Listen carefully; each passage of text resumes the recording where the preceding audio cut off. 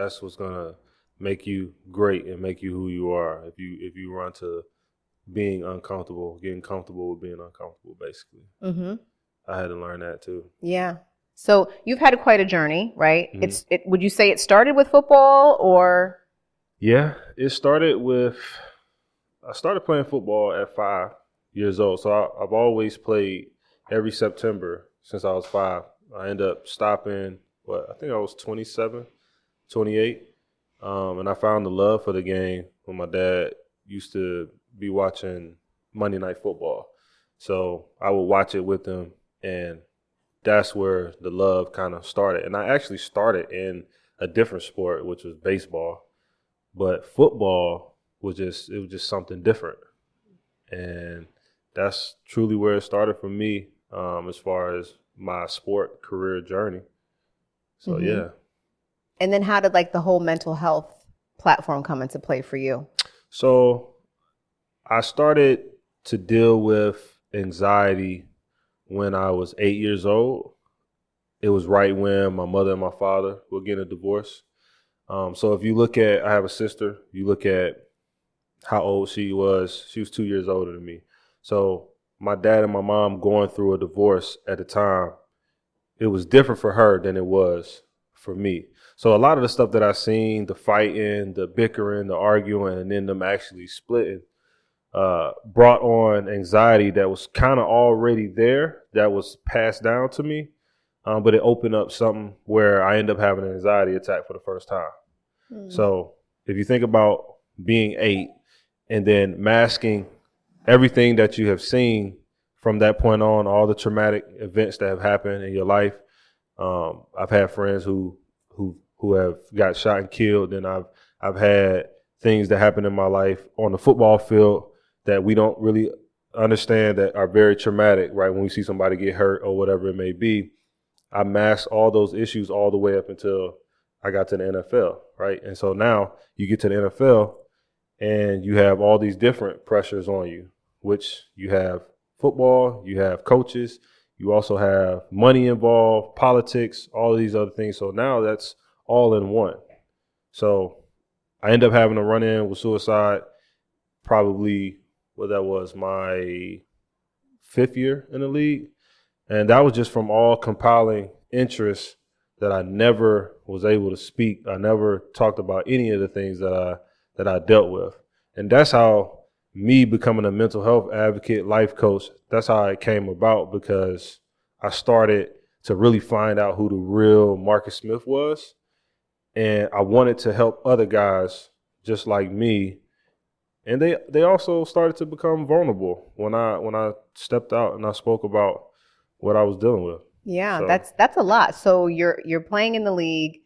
You have this encounter with feelings of suicide, mhm. right? So what do you do to help get yourself out of that place? So actually, when I was going through what I was going through, so at the time I was like a vegetable. I couldn't eat anything, right?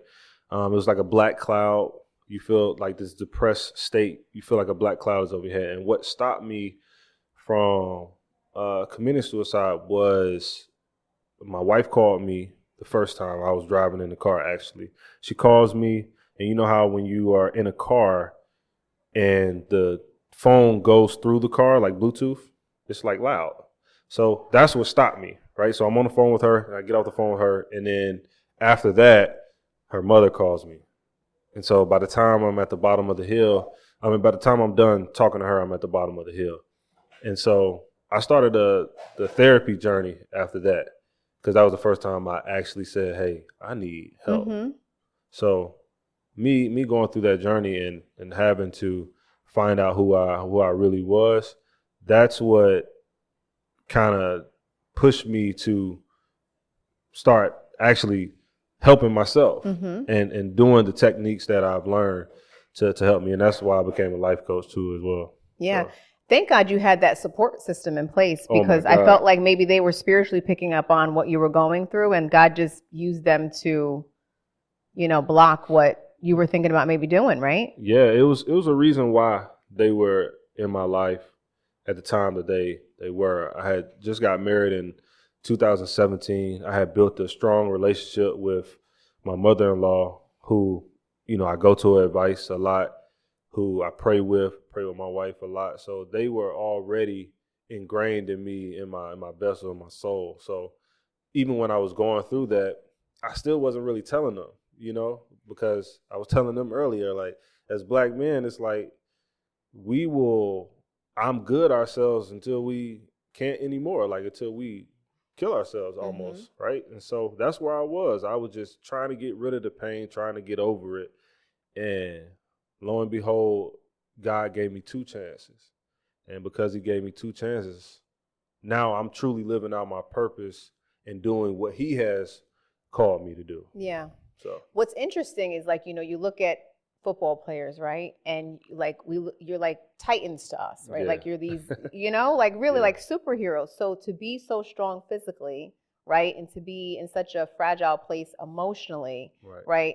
It's interesting to hear like that dynamic that it exists, because I'm sure you're not the only person or the only football player or the only athlete that has had these kind of feelings. Man, it's like we play a barbaric sport, and it's something.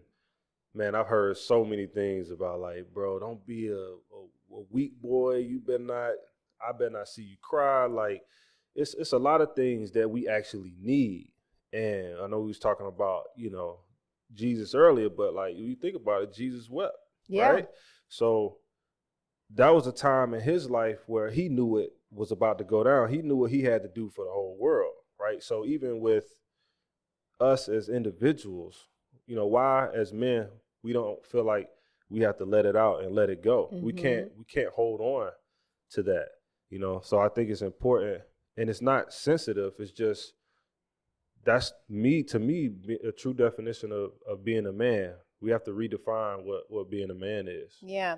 I love that you said that too, because I feel like you talk about Christ and like that experience he was going through in the garden, where he knew where he was going, right? And he knew who God was, right?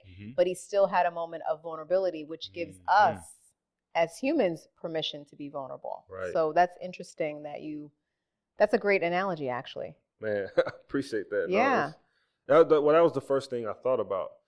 I always try to go back biblically, but just because I would just say to myself, like, all right, what would Jesus do?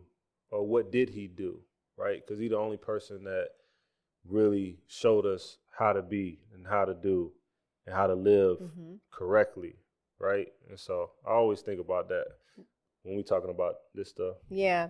So you said something earlier on that I thought it was interesting that you picked up on. You said some of these feelings or strongholds had been passed down to you. Right. Yep. So something generationally was happening there. What do you think helped you come to the realization of that? Well, my father, he won't say it ever. You know what I'm saying? I'm still working on him, like still trying to help him open up and talk to him. But, you have to ease your way in, right? But I think with our parents, they had to work twice as hard to get where they're going, right? So the stresses that they had, and it could be from slavery, right? We could still have that same trauma embedded in us today, right? But think about living in their era where they had to always do things twice as much just to get ahead. So their thought process was, I don't have time to worry about my feelings. I got to make sure I'm providing, putting food on the table. Like, that was just not something that they did. So then you fast forward, and now you're raising your kids to be just like that, right? And inevitably, we just didn't talk. Like, things would happen in our family, and we would just go on like nothing ever happened. Yeah. And I think that's the thing that can really hurt children or hurt the way that you look at life, right? Just because you get out into the world, and there's a lot of times where, as a man, I couldn't really articulate my emotions or my feelings, right? And I through therapy, they used to do this thing. It was called the feelings wheel. And so it had all the different emotions. And I was like, man, this is still hard because it's like, dang, how am I feeling right now? But if I had never been taught to show that or know that, then how could I even give that to my wife? How can I be all that I could be to the person that's my rib, that's somebody that God brought for me? So yeah, it was just, I think my parents, I never blame my parents just because what they had to deal with is something that I couldn't even think of or fathom being the person that I am today. Yeah. So what is your plan, or what have you already implemented to like change that for your family that you're responsible for? Man, so we have an open door policy, and it starts off with my daughter, right? My daughter, it's important for me to have a relationship with her as a man, right? And I want her to understand that she can tell me anything, but not only tell me anything, she has to understand that she can trust me, right? So if I'm not open and honest, then she's not getting a good representation of somebody being open and honest with her. So I have to visibly show her that I'm vulnerable enough to speak to her about some of the things that I go through, some of the things that me and her mom go through, and be open about that. So with her, I feel like it starts with her because the man is really a pivotal factor in a little girl's life, because her seeing me and her mom, we're showing her what it's supposed to look like. And so that's what we do in the household. We have the open door policy where nothing is off limits. You can tell me whatever you decide to tell me, and I'm not going to judge you for it. I'm not going to, all I can do is give you advice. And you know, growing up is like you say the wrong thing, you might get slapped upside the head, right? Which that's just the way we grew up. I don't look at that as bad or anything, but we can learn from that and say, okay, how can we still be firm, but also allow them to speak their piece? Right. So the number one thing that I do differently, if I could put one word, you have a voice. That's smart.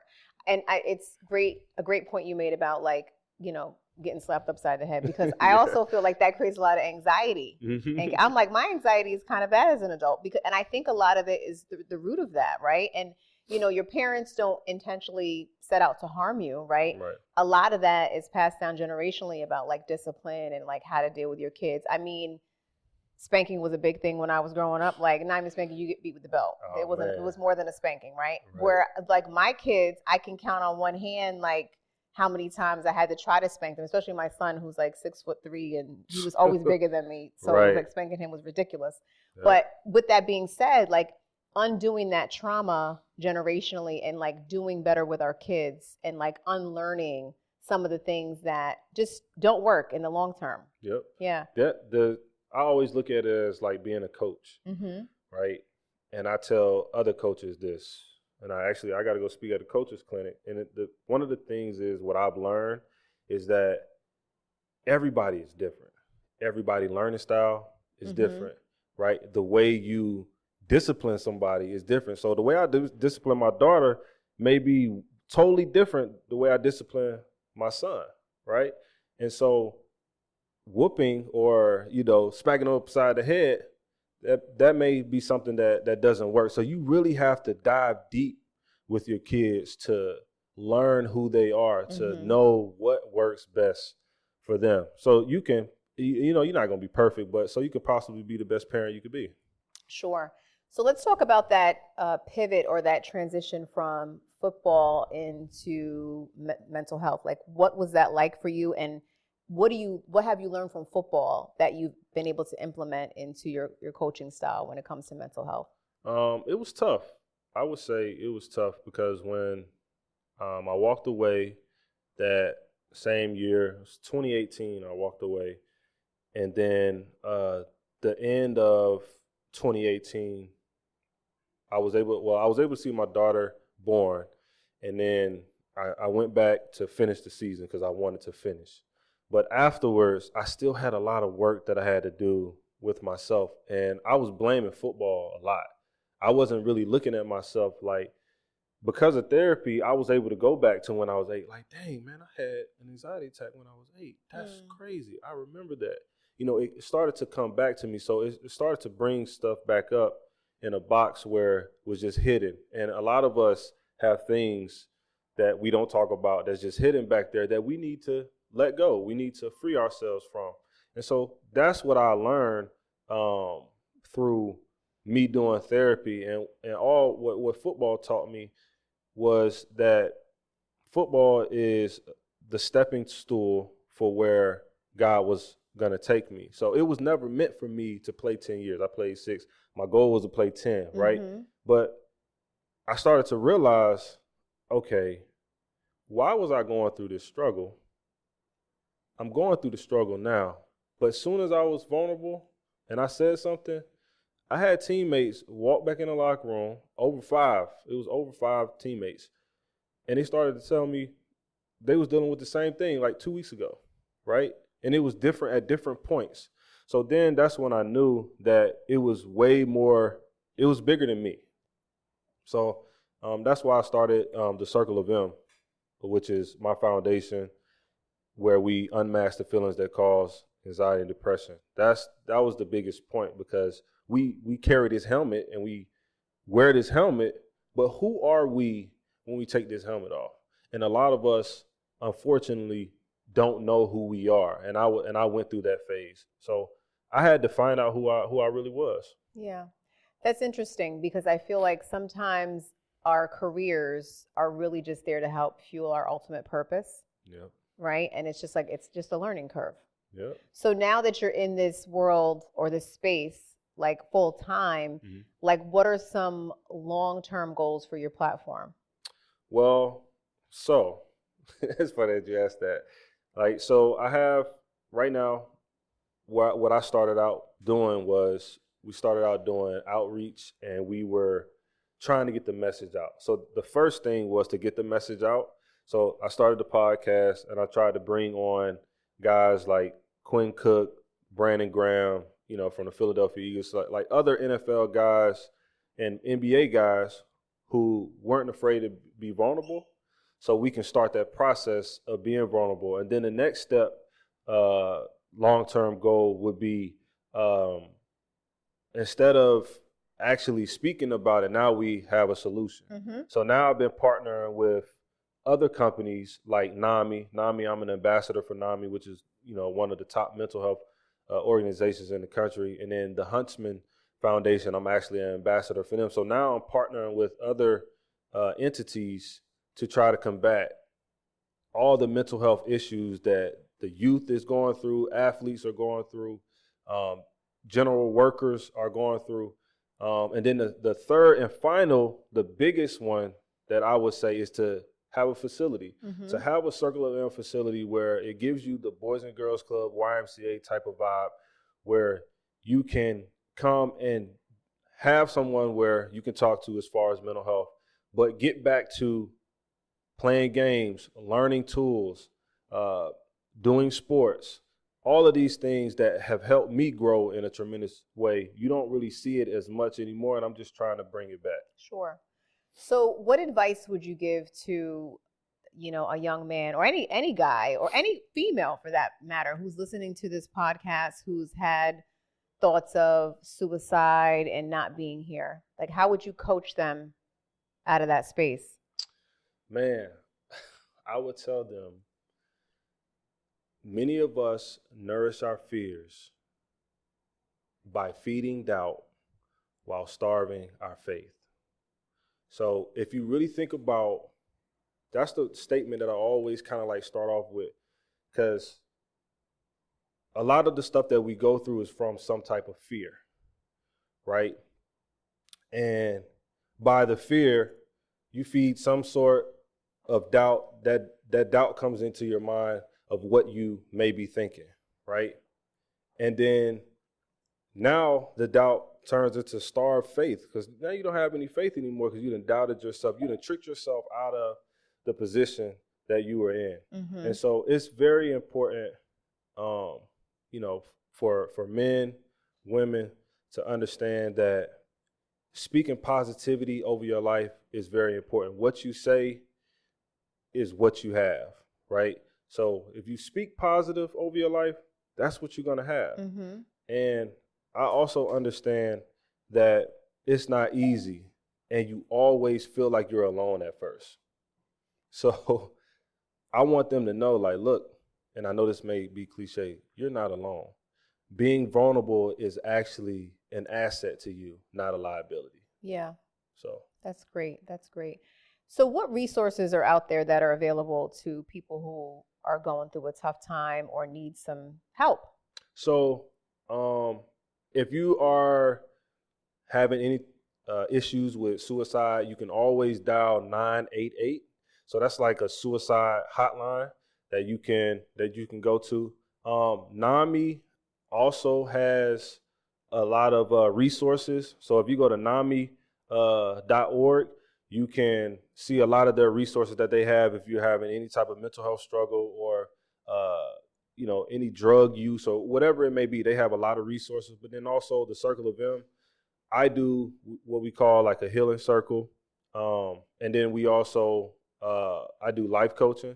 So I'm just like what you call a bridge to kind of like help people get the healing that they solely desire. So we are a resource too as well, to be able to help anybody get whatever healing that they want. That's helpful. And then there's Suicide Prevention Month that's coming up. Well, this month. Is it this month? Okay. Yeah. Okay.